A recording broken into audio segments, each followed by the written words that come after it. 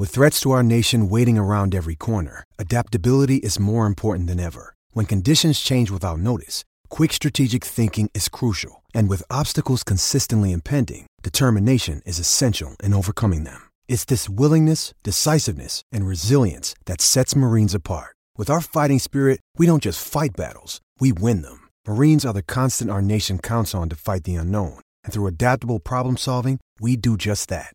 Learn more at marines.com.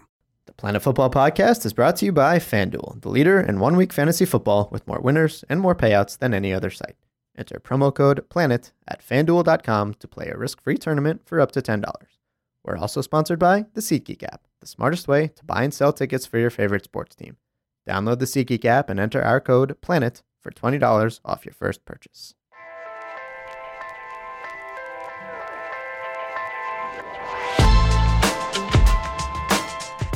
It's the ultimate soccer player's dream to be able to go to the Ballon d'Or. It's taken a lot of years to get to this point. It's been tough at times. It's been frustrating, but it's really all been worth it. Looking at the idiosyncrasies of the international coaches as well, among them Roy Hodgson, who didn't put Ronaldo or Messi in one of his top threes recently. He picked Mascherano as his number one.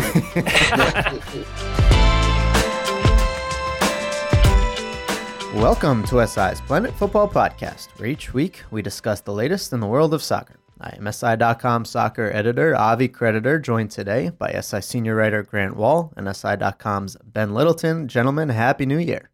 Happy New Year. This is good to be back. Lots to look forward to in 2016.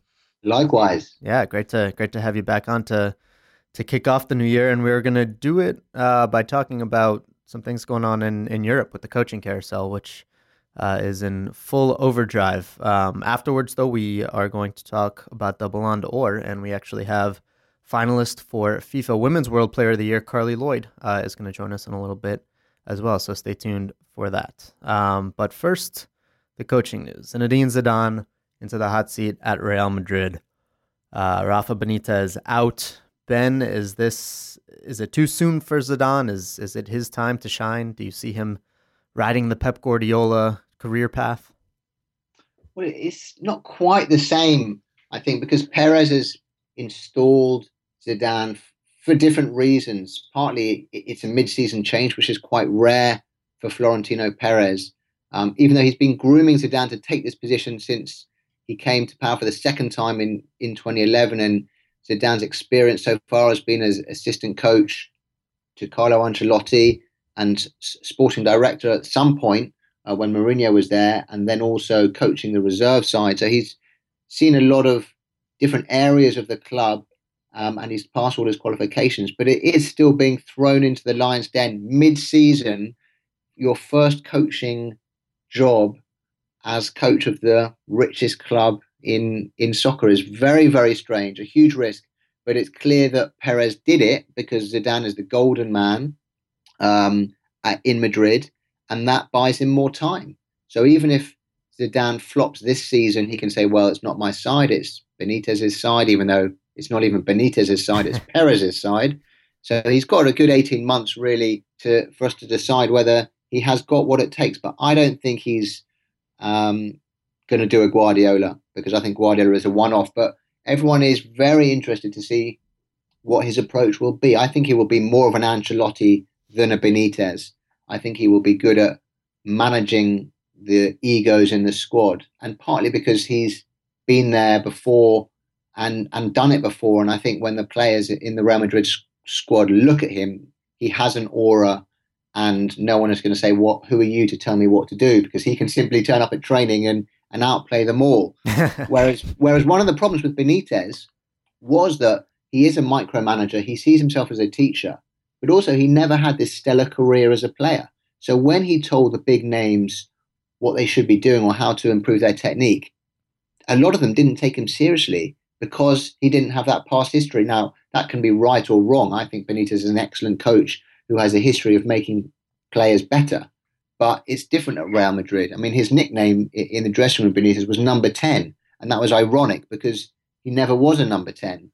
Whereas Zidane is a better number 10 probably now than all the number 10s that Madrid currently have. So, this idea of what a manager is and what that means, I think we'll see in the next 6 months a different reaction between the players and the top guy. But whether that means Zidane is going to be an innovator, make us change the way we think about football, which is what Guardiola has done, I think is a very different question. Absolutely. Grant, I have to ask you, your dog Zizou, does he approve of this move? Zizou likes it whenever the name Zizou or Zidane gets back into the public eye. So we will be looking forward to watching Real Madrid games together for the rest of the season. As far as Zidane's concerned, I just fear that a guy who is in the pantheon as far as being a player, one of the greatest players of all time, there's no way he can't be diminished by what may happen here with Real Madrid. And that's probably unfair to Zidane. I mean, his life has continued since he retired from his playing career, but he's walking into a really difficult situation. It's his first head coaching job. Yes, he worked under Carlo Ancelotti, who did quite well in retrospect at Real Madrid, and you certainly hope he brings some Ancelotti man management skills to this gig. But I think it's going to be very difficult for him. The culture at Real Madrid is not favorable to any coach as long as Florentino Perez is the president there. And you can spend as much money as you want on players, but clearly they don't have the right chemistry there. Maybe Zidane can help a little bit with that. I don't think it'll be another Guardiola situation. I hope it won't be a Clarence Seedorf or Pippo Inzaghi situation at AC Milan. Those were just absolute disasters. Now, granted, those players weren't to the stature of Zidane. Neither was Guardiola, for that matter. But we'll see how it shakes out. I'll be watching. I hope it goes well for Zidane because I have so much respect for him and what he's achieved. For sure. And to his credit, he totally played down the Guardiola comparisons, right? He said, I am not him. So, Ben, moving on to Guardiola, who's obviously the biggest name on this coaching carousel, along with Jose Mourinho, and he's confirmed he's going to the Premier League. We all assume he's going to Manchester City, where Manuel Pellegrini just signed a new contract this summer. Is City still the likely landing spot for Guardiola? You don't see him pulling a U-turn and going across town to United? He could totally do that. He could also go to Arsenal. I think Chelsea are probably still interested in him. I mean, it's an amazing and unique situation where the four biggest clubs in England over the last 5 years could all potentially change their manager in 6 months' time this summer. Huh. And the fact that Mourinho and Guardiola are available makes it even more enticing. So we could see Guardiola, at City, Mourinho at United, and even Pellegrini at Chelsea, which has been linked as well. So it could all change. I personally think that Guardiola to Arsenal makes the most sense from a stylistic point of view, from a cultural point of view. I feel that the fit, from a romantic point of view, I guess, would be most suited to Guardiola, because how do you replace Wenger? And this is a massive problem that United have had in trying to replace someone who's been there so long and been so successful. And it would work because Guardiola only likes to stay at a place for 3 years, as he's proved in the past. And there would be no one better who can replace Wenger, who has a similar philosophy to Arsene Wenger than Guardiola. He'd be in London. He'd have a squad that is not ready to win everything, but is extremely well constructed in terms of players who can adapt to Guardiola's style.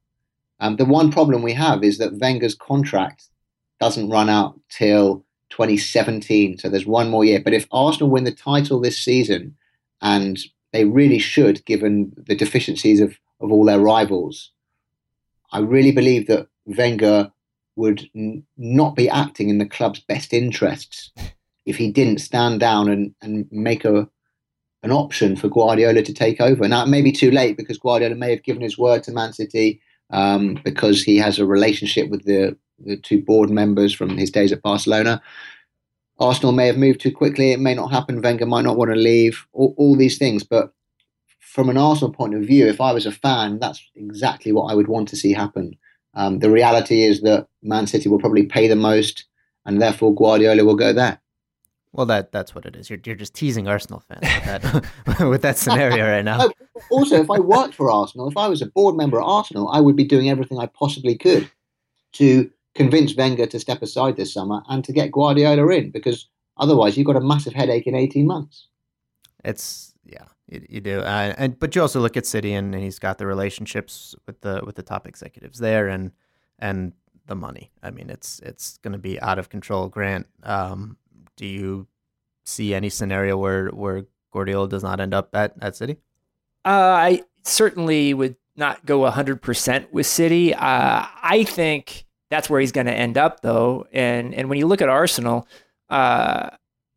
Ben makes a lot of sense with the identity of the club, the culture under Wenger, but I have a hard time imagining Arsene Wenger just saying, I want to step aside, even if they win the title this year. I mean, he doesn't seem to be a guy who strikes me as he wanting to retire or move somewhere else necessarily in the short term, and he has a contract, as Ben mentioned. So, we could have a somewhat similar situation to Jupp Heynckes getting pushed out at Bayern, I guess, right after he'd won the Champions League title. And that's something that Guardiola, by the way, has not yet done with Bayern Munich.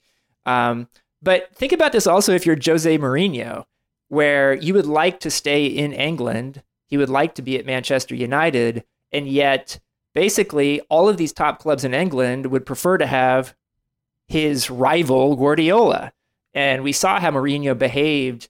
It got really ugly between him and Guardiola when they were both in Spain at Real Madrid and Barcelona. And this has just got to stick in the craw of Mourinho, who's probably also wondering, why Louis van Gaal is still the coach at Manchester United and why he might not have an opportunity there, though it sounds like Ed Woodward, who hired van Gaal, really wants to stick to his guy, potentially, and keep him for the rest of the season. Who knows? It would be unreal for the Premier League if they could land Mourinho in United and Guardiola at City and just take that rivalry to the Barcelona Real Madrid level where they used to be. It's crazy how many big name coaches are on the move, Ben, and you mentioned it. I mean, you look, Ancelotti's going to Bayern Munich. Van Gaal could be out at United. Pellegrini could win more with Man City and still be shown the door. It's a crazy time in Europe. But it also means that there's this super coach little league of the same guys just rotating clubs, and just like the Champions League is said to be a closed shop with the big three, Barcelona, Real Madrid and Bayern Munich, all of whom have reached the last 4 semi-finals. Essentially, if you're a top club, there are only 3 or 4 guys that you're ever going to go for, and that's a shame, because why shouldn't Manchester City go for Alan Pardew, or why shouldn't Man U go for Ronald Koeman, or someone who has spent time in the Premier League, prove that he can do a job at a certain level? Pochettino is probably a good option for all those guys, though I doubt Spurs would be willing to let him go, and probably he might not see it as a step up going to a club like United, where you're not sure where you're going to end up and what shape the squad is in. But it's almost a shame. It is exciting, but what about the other guys who want to break into this elite? How are you ever going to get the opportunity if it's a carve up between Guardiola, Mourinho, and Ancelotti every season? I do wonder also too. Chelsea's going to have an opening at the end of this season, most likely, and so you're also wondering, who are they going to get? I mean, Diego Simeone seems like he would be a good fit, even though he's saying that he likes it at Atletico Madrid, and maybe he's a guy who could break into that group. But it's certainly clear to me that with all this TV money, even more of it coming into the Premier League, that this is the place where the top coaches all want to be, with maybe the exception of a place like Bayern Munich, Real Madrid, or Barcelona. Yeah, for sure. And look, the manager of the year, as we transition into some talk about the Ballon d'Or, is likely to be Luis Enrique. I think that's likely to be the outcome. Guardiola is up for that award as well, in addition to Jorge Sampaoli from Chile. Luis Enrique, Ben, last year at this time, looked like he could have been out on the street as well. Yeah, that's right. I think he'll owe a debt of gratitude to the man who's likely to win the whole thing, Lionel Messi, because they had a big row in the first week of January after the winter break, but then they turned it round. And you have to give credit to Luis Enrique, because it looked like he was going to be out of a job.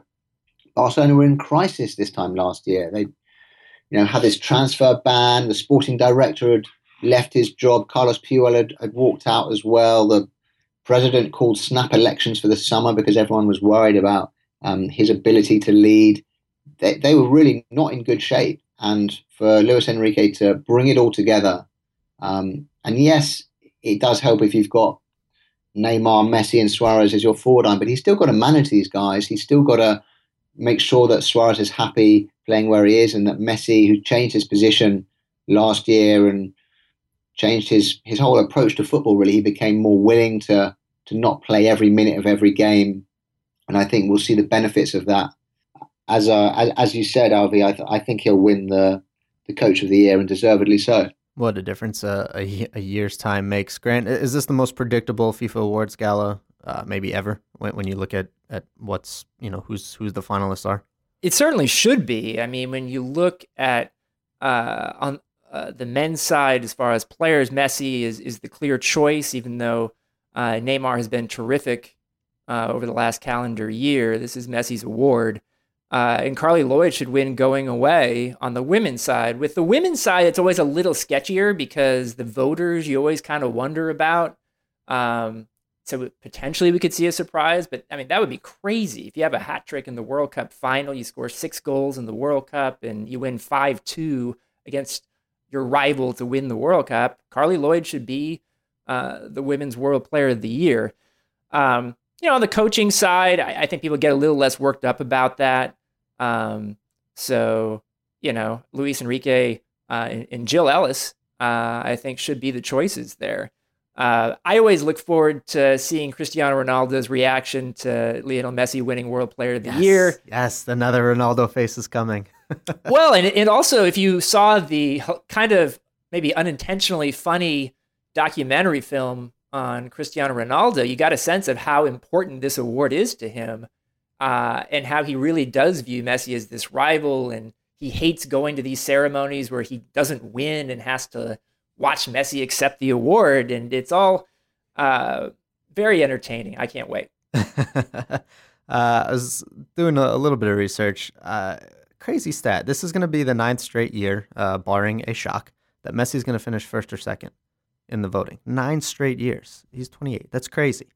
For Carly Lloyd, if she wins, she'd be the 3rd U.S. player to do so, following Abby Wambach and Mia Hamm. And on the women's side, though, think about how small the margins are. If Celia Sasic doesn't miss the penalty, Sasic, obviously one of the other 3 finalists, or other 2 finalists, if she doesn't miss the penalty against the U.S. in the semifinals, Germany goes up 1-0. Very good chance they end up winning that game. Instead, she misses by inches wide of the goal. Carly Lloyd gets a penalty in that game. She makes it and then has the final that she has.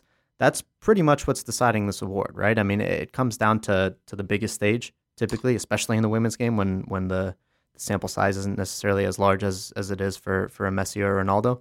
Especially in the women's game, the World Cup is so much bigger than the club game at this point, and you hope that changes over time.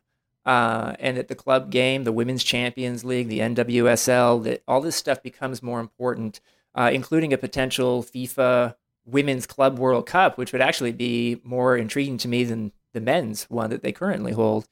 You would hope that all those things happen to create more than just a World Cup to define who is the World Player of the Year. And yet, even on the men's side, in World Cup years, it's almost always the player of the tournament in the World Cup that wins the award.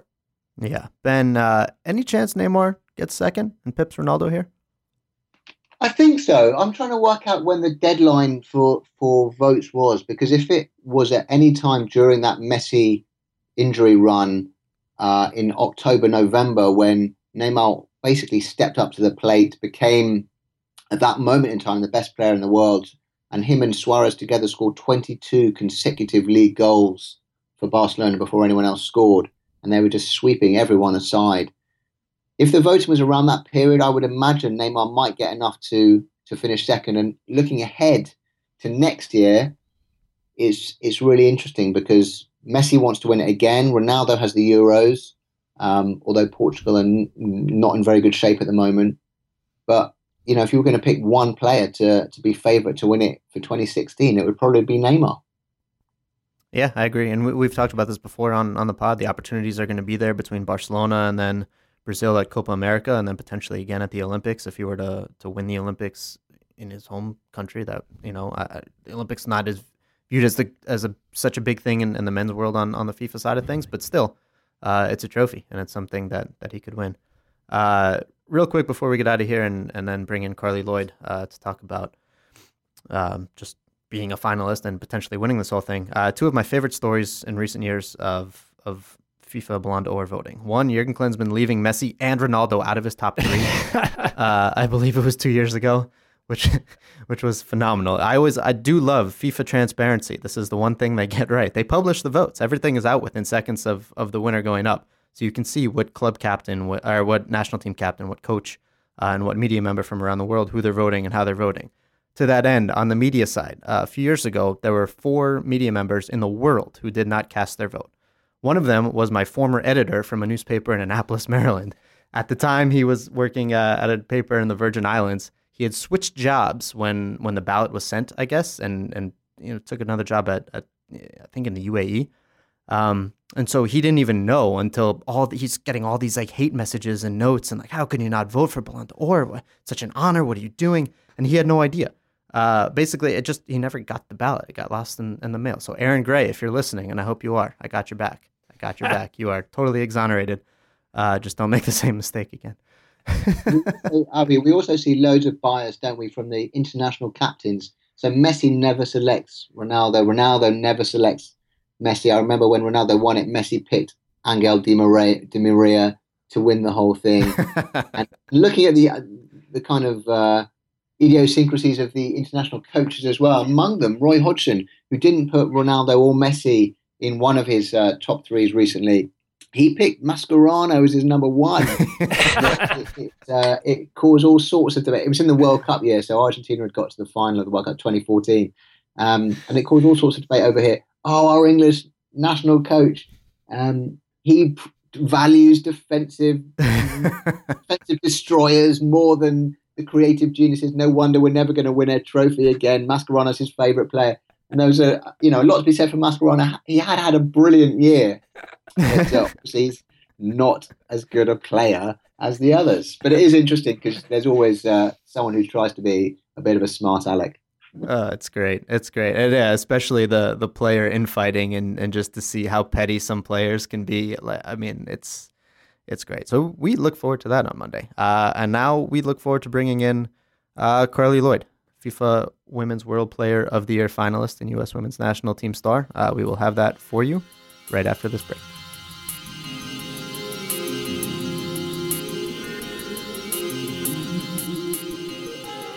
So how'd your fantasy football team do this year? Season-long leagues are history for another year, but on FanDuel, you can play for cash all the way up to the Super Bowl. You can also start a listener league to compete with your friends. Now, when you play on FanDuel.com, with our code PLANET, your first tournament is risk-free. That's any contest offered on FanDuel at up to $10. If you win, you keep the money. If you lose, they will refund it to your account. FanDuel is the best place to play 1 week fantasy football. Building a team is easy and fun. Just pick your players and stay under the salary cap. Entry fees start at just $1, so there's a league for everyone. You can also play basketball and hockey on FanDuel. That means you can play fantasy sports for cash on almost any night of the week. So you think you know fantasy sports? Come and prove it at FanDuel.com. To get started, go to FanDuel.com and click on the microphone in the upper right-hand corner and use our code PLANET to sign up now. And here's that offer. If you enter a league and you don't win, FanDuel will refund your money. That's any contest you want up to $10. You can sign up on FanDuel.com using our code PLANET and then make a deposit and choose your league. If you don't win, you'll get that money right back in your FanDuel account. The only way to get this no-lose offer is to go to FanDuel.com, click the microphone, and use our code PLANET. FanDuel.com, where you can finally pay to be a fan. That's FanDuel.com. Try it out today.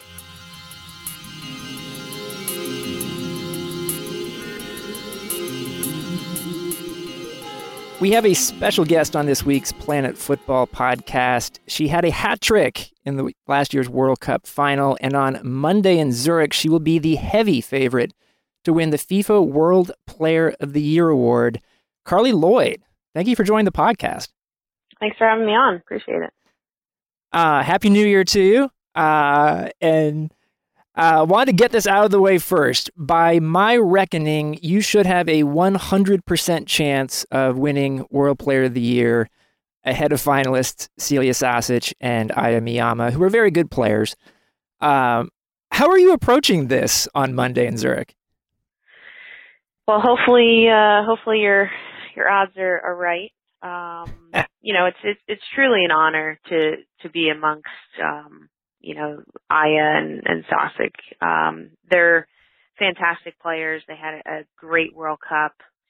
And to be honest, I'm just really thrilled to be able to go to it. It's the ultimate soccer player's dream to be able to go to the Ballon d'Or, especially, with the men being there as well and hopefully getting to meet some of those other players. But it's something that I've had in mind. It's been a goal of mine individually. Of course, there's team goals of winning World Cup and winning Olympics, but personally, this has been a goal of mine, and it's taken a lot of years to get to this point. It's been tough at times. It's been frustrating, but it's really all been worth it. And hopefully I win the award. As you mentioned, this is a big event. The women's finalists are there, the men's finalists. I've never been there in person myself. I watched it on television before. It's a pretty big gala event. Now, last summer after the World Cup, you did get to meet Lionel Messi in Houston, which I thought was kind of cool. He was there for a friendly game. That's where you play with the Houston Dash. He's the favorite to win the men's award on Monday. What was that like meeting him last summer? Oh, it was great. It's crazy because I've had so many appearances post World Cup, and that was actually not an appearance, not planned. It just kind of came up. A few of us heard that Argentina was going to be practicing at our practice fields. I happened to be in town, and we just went out, watched them practice, and I got in touch with their translator who was working with them, and he allowed me to speak to Messi, and Messi was very gracious with his time. We chatted through the translator for about 10-15 minutes, gave me his jersey, signed a couple jerseys for me, and then got to see him play live at our stadium. And then was handed his game-worn jersey as well, autographed, which was pretty cool. Just a fantastic person, fantastic player. And, I'm a huge fan of his, and it was probably one of the best moments post-World Cup to be able to meet him. It seems like you're a hardcore soccer person, which makes sense, I guess. Those kind of moments, you can just hear it listening to you talk about it, were really cool to you. With all of the attention that you've gotten since the World Cup, has it been a little harder to have hardcore soccer moments like that? I've gotten to experience so many different things. I've gotten to meet so many different people. And I think one of the cool things is that, all these other athletes and professionals and actors and actresses, they're all human. I don't get too starstruck. And obviously getting to meet Messi was a pretty cool moment. But it's just humbling to know that, we're all the same. Everybody works hard at their craft and they want to be the best. And I think that's what's truly awesome is being able to just hear other people's stories, listen to them, how they train, what they do on a daily basis.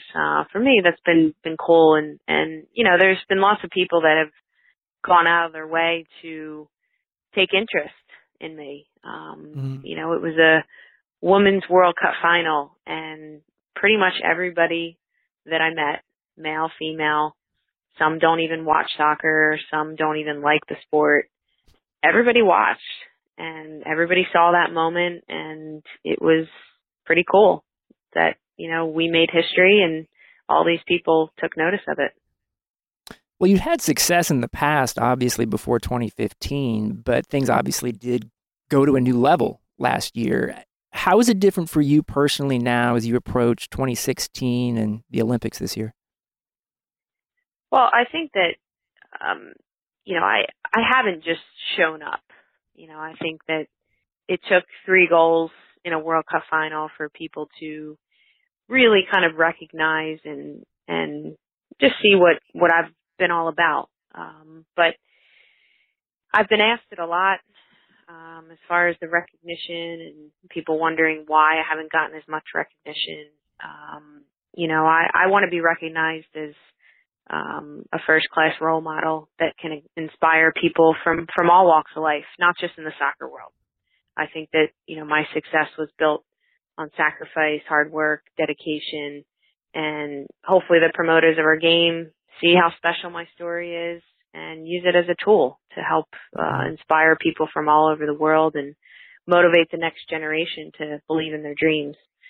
I've basically been training and working when no one's watching. And people ask me, what'd you eat that morning before the final?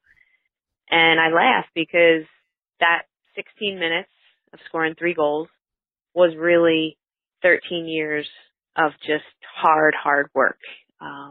Frustrating work, rewarding work, tough at times, but I wouldn't do it any other way. It was all worth it.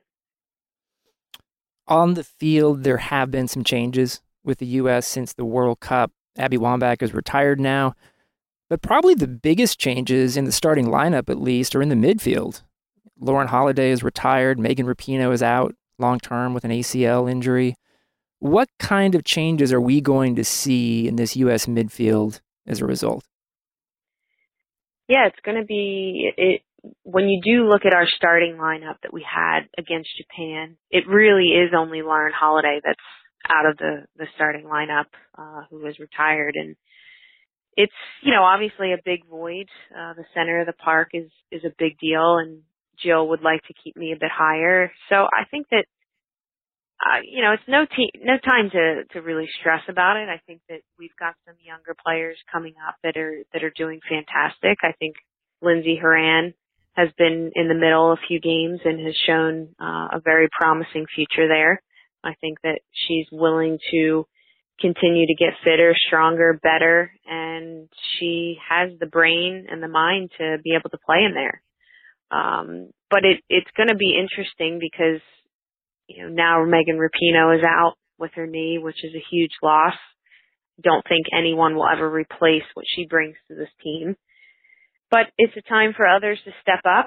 It's a time for others to make their mark, slide themselves into the mix. And I think Jill's doing a great job of bringing in these younger players, bringing in these new faces, and just telling them, you're going to be the ones that are going to make your mark. No one else can do it. And I think it's going to be exciting. But we all know that we have to be better in 2016 than we were in 2015 because no team has ever won a World Cup and then gone on to win an Olympics right after. So it's another challenge that we're ready for. Well, you mentioned Jill Ellis, the U.S. coach, who will also be in Zurich, and she's the favorite to win the World Coach of the Year award. You guys are in camp right now. You just started in California, the glamorous fitness work that happens in January. But you do have Olympic qualifying, the tournament next month in Texas. What specific things do you want to see out of this team in the next month and a half? I think we saw glimpses of what we could do. Yes, we did struggle a little bit scoring, but it ended pretty well, I'd say, in the final, scoring 5 goals that game. But I think this group is very talented. I think that we've got the opportunity to be even better and be even more dynamic. I think that we can incorporate, on the tactical side of things, more team flow, interchanging, runs coming in from behind, people checking. I think we just are going to get a little bit more sophisticated in our attack overall as a whole group, from the backs on up. But we also can't lose the American mentality. And I think that in the beginning games in the World Cup, we maybe didn't come out that way. We didn't come out putting teams on their heels. So I think that that's a really important factor for us to never lose, because teams can't deal with that. And we started doing it against China. We continued with Germany and then continued with Japan. And I think that that was a huge, huge thing for us. So it's going to be an exciting time. There's lots of new faces, some younger players, and I'm just looking forward to getting through this camp, and then getting on to Olympic qualifying in February and taking care of business. Well, your coach, Jill Ellis, does have some tough calls to make for the Olympic roster. She has only 18 spots instead of the 23 she had for the World Cup. Most people expect Crystal Dunn to be one player who has a very good chance of making the Olympic squad who was not on the World Cup team. But which other players who missed the World Cup do you think have the best chance to get on the Olympic roster? It's going to be tough when you look at it from the World Cup standpoint, how many field players we took, and now it's going to be 16 field players, which is a big, big difference. We'll have 20 on the qualifying roster, and then obviously that goes down when we hopefully qualify and get to Rio. Crystal's done really well. Really proud of her. I think that she's in a good place. She's getting better each and every day, and she definitely has a bright future. Lindsey Horan, I've mentioned before, is another one who has been thrown into the mix and done really well. So I think that, definitely a possibility for her. With some of the younger players, you've got Jaylene Hinkle, who I think has done really well at an outside back. And then you have a player like Mallory Pugh, who is 17, who's young, and who knows what will happen. She is young, and she is still a part of the U20s, and has the U20 World Cup coming up. But it's really going to be whoever is playing well up until the point of when Jill's going to announce the roster, and everybody will be with their respective club teams throughout the year, playing in games before that. So it's really going to be up to the players, and whoever is performing at the highest level is going to be the ones that are picked. I wanted to ask you about the labor issues between the U.S. women and U.S. soccer. The game in Hawaii was canceled last month over poor field conditions. We've heard more U.S. players talk lately about getting less from the federation than the U.S. men's team does. The men get more business class flights, for example, and the men also get money per point earned in the World Cup group stage, while the women don't.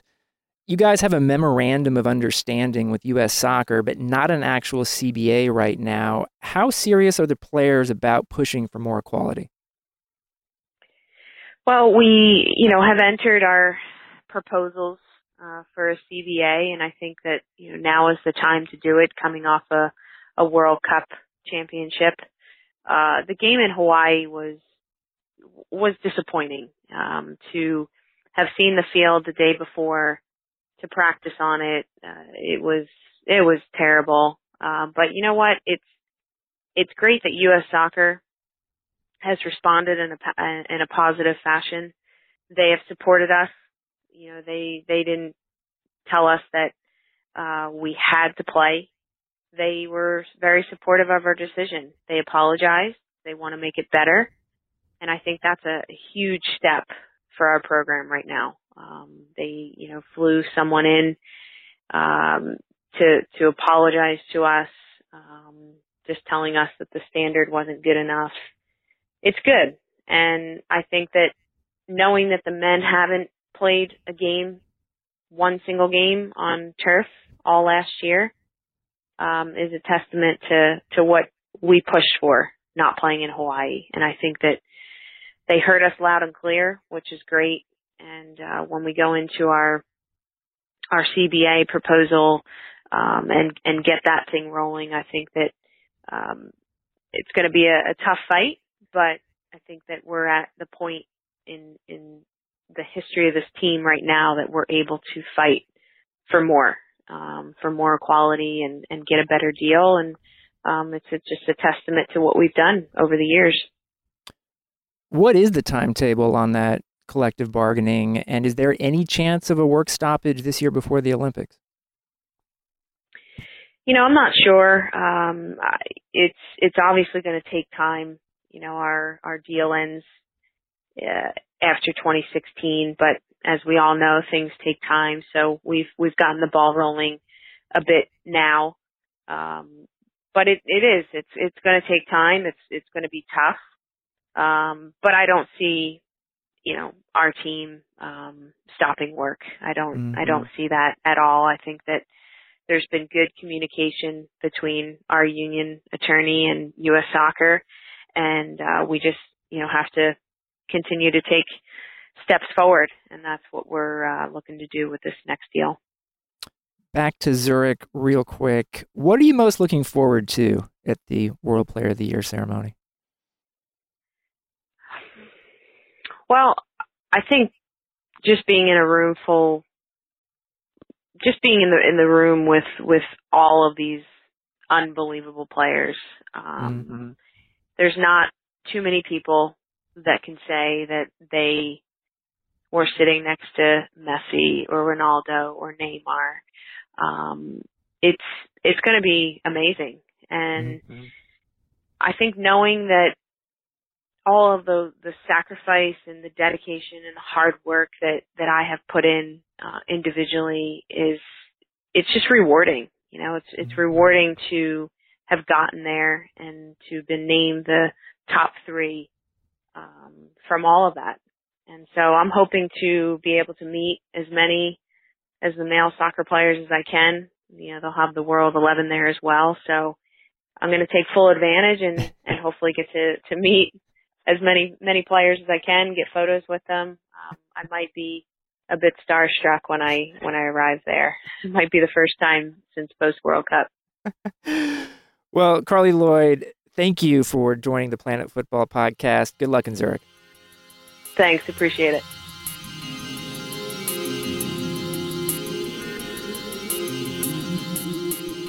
It's wildcard weekend in the NFL, and these 4 games are going to be a huge kickoff to the playoffs. But don't just watch on TV. Go to the stadium. SeatGeek is the best way to find your ticket in Houston, Cincinnati, Minnesota, or Washington. And now, when you download the app and use our code PLANET, you get $20 back. Here's how it works. You download the SeatGeek app on your iPhone or Android. Then, you enter our code PLANET, and when you make your first purchase, SeatGeek sends you $20 via check or PayPal. Now, if you don't know, SeatGeek pulls all the ticket buying and selling options from other ticket sites into one place to save you time. It's like Kayak, but for tickets. SeatGeek also knows the fair market value of every ticket. They use that information to show you the best deals and help you find underpriced seats. If you have tickets you can't use, SeatGeek will also help you quickly sell them to another fan. Hate those sneaky fees at the end? SeatGeek has the lowest fees of any ticket site out there and always shows you the full price up front. So, to redeem your promo code and get your $20 back, download the free SeatGeek app today, enter promo code PLANET in the app, and SeatGeek will then send you $20 once you've made your first SeatGeek purchase. For the NFL's wildcard weekend, college football's title game, or the best concerts, use the SeatGeek app and our code PLANET to get $20 back.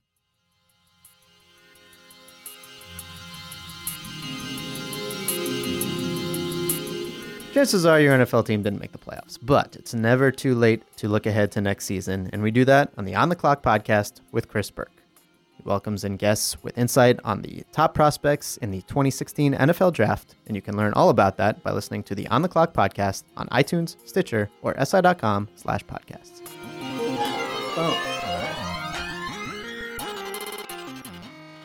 All right, welcome back. Thank you again, Carli Lloyd, the first 2-time interview guest on the Planet Fútbol podcast. Again, we had her back after the World Cup, and now ahead of the Ballon d'Or Gala, where, Grant, we expect her to win World Player of the Year.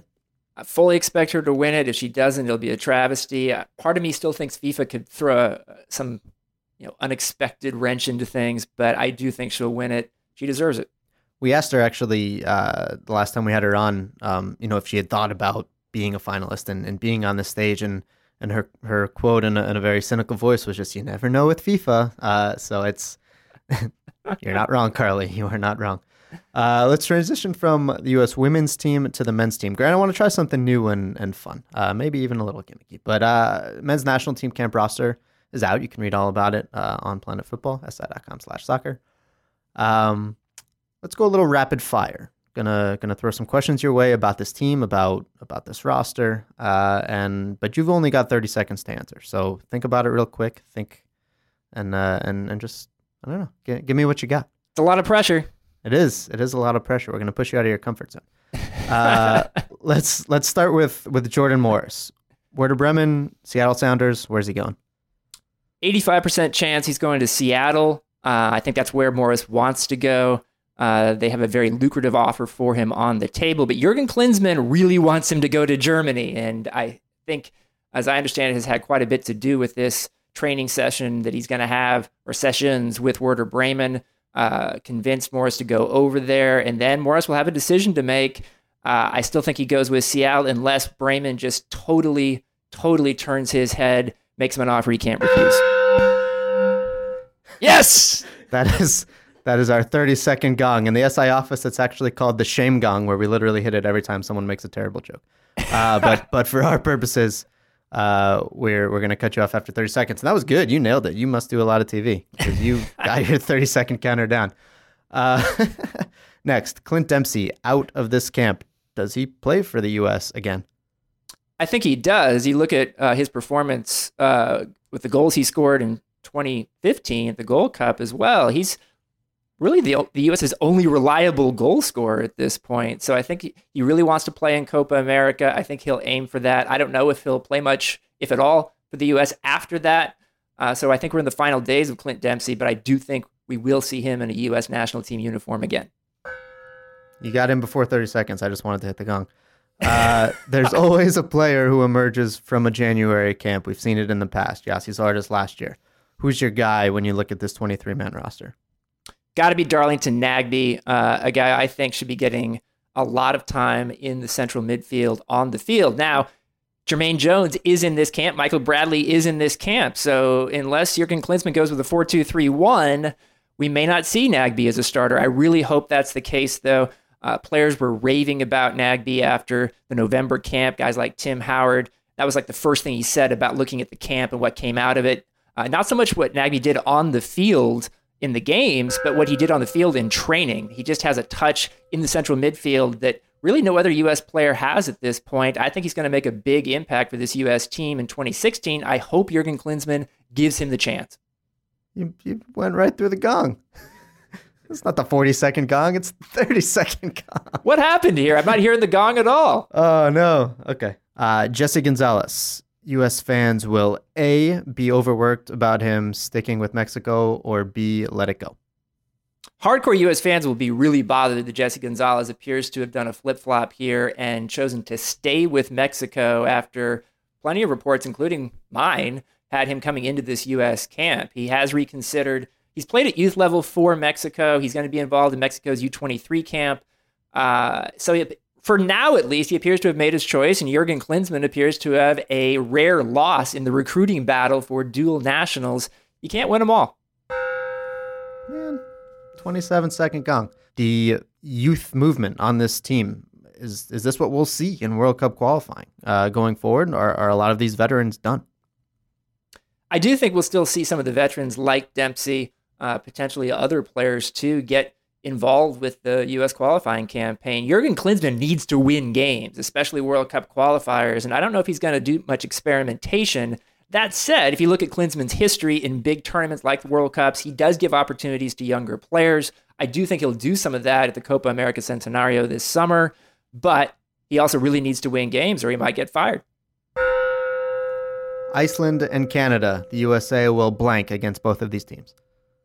Have really boring games. If you look at the history of USA-Canada friendlies, especially those in January, but basically at any time of the year, they're horrible. They're 0-0. It's just, I can't believe that they scheduled Canada again. I know there's not a lot of different possibilities when you're trying to schedule January friendlies, but I remember the last time the U.S. played Canada, just a terrible game, at least as far as a friendly is concerned, and Klinsmann suggested he would never schedule them again, and here we are. Iceland, are they going to bring guys who are any good? Most of their good players are going to be in European leagues. All right, we got you into stoppage time on Iceland. January friendly is typically the worst. But hey, it's an opportunity, like we've heard over and over again, for a lot of players to state their case. So that's where we're at. Start of the new year, 2016 World Cup qualifiers around the corner. Grant, that was fun. Let's do some more of that. I like it. All right, fantastic. And I guess we'll leave you on that note. I want to thank Ben Littleton again for joining us. Carly Lloyd again. We'll see if she ends up winning World Player of the Year. And we will be back next week from the MLS Super Draft in Baltimore, where a bunch of you guys will be down there. We'll have plenty to come from there as MLS gears up for its new season. So thanks for listening. We'll talk to you next week on the Planet Football Podcast.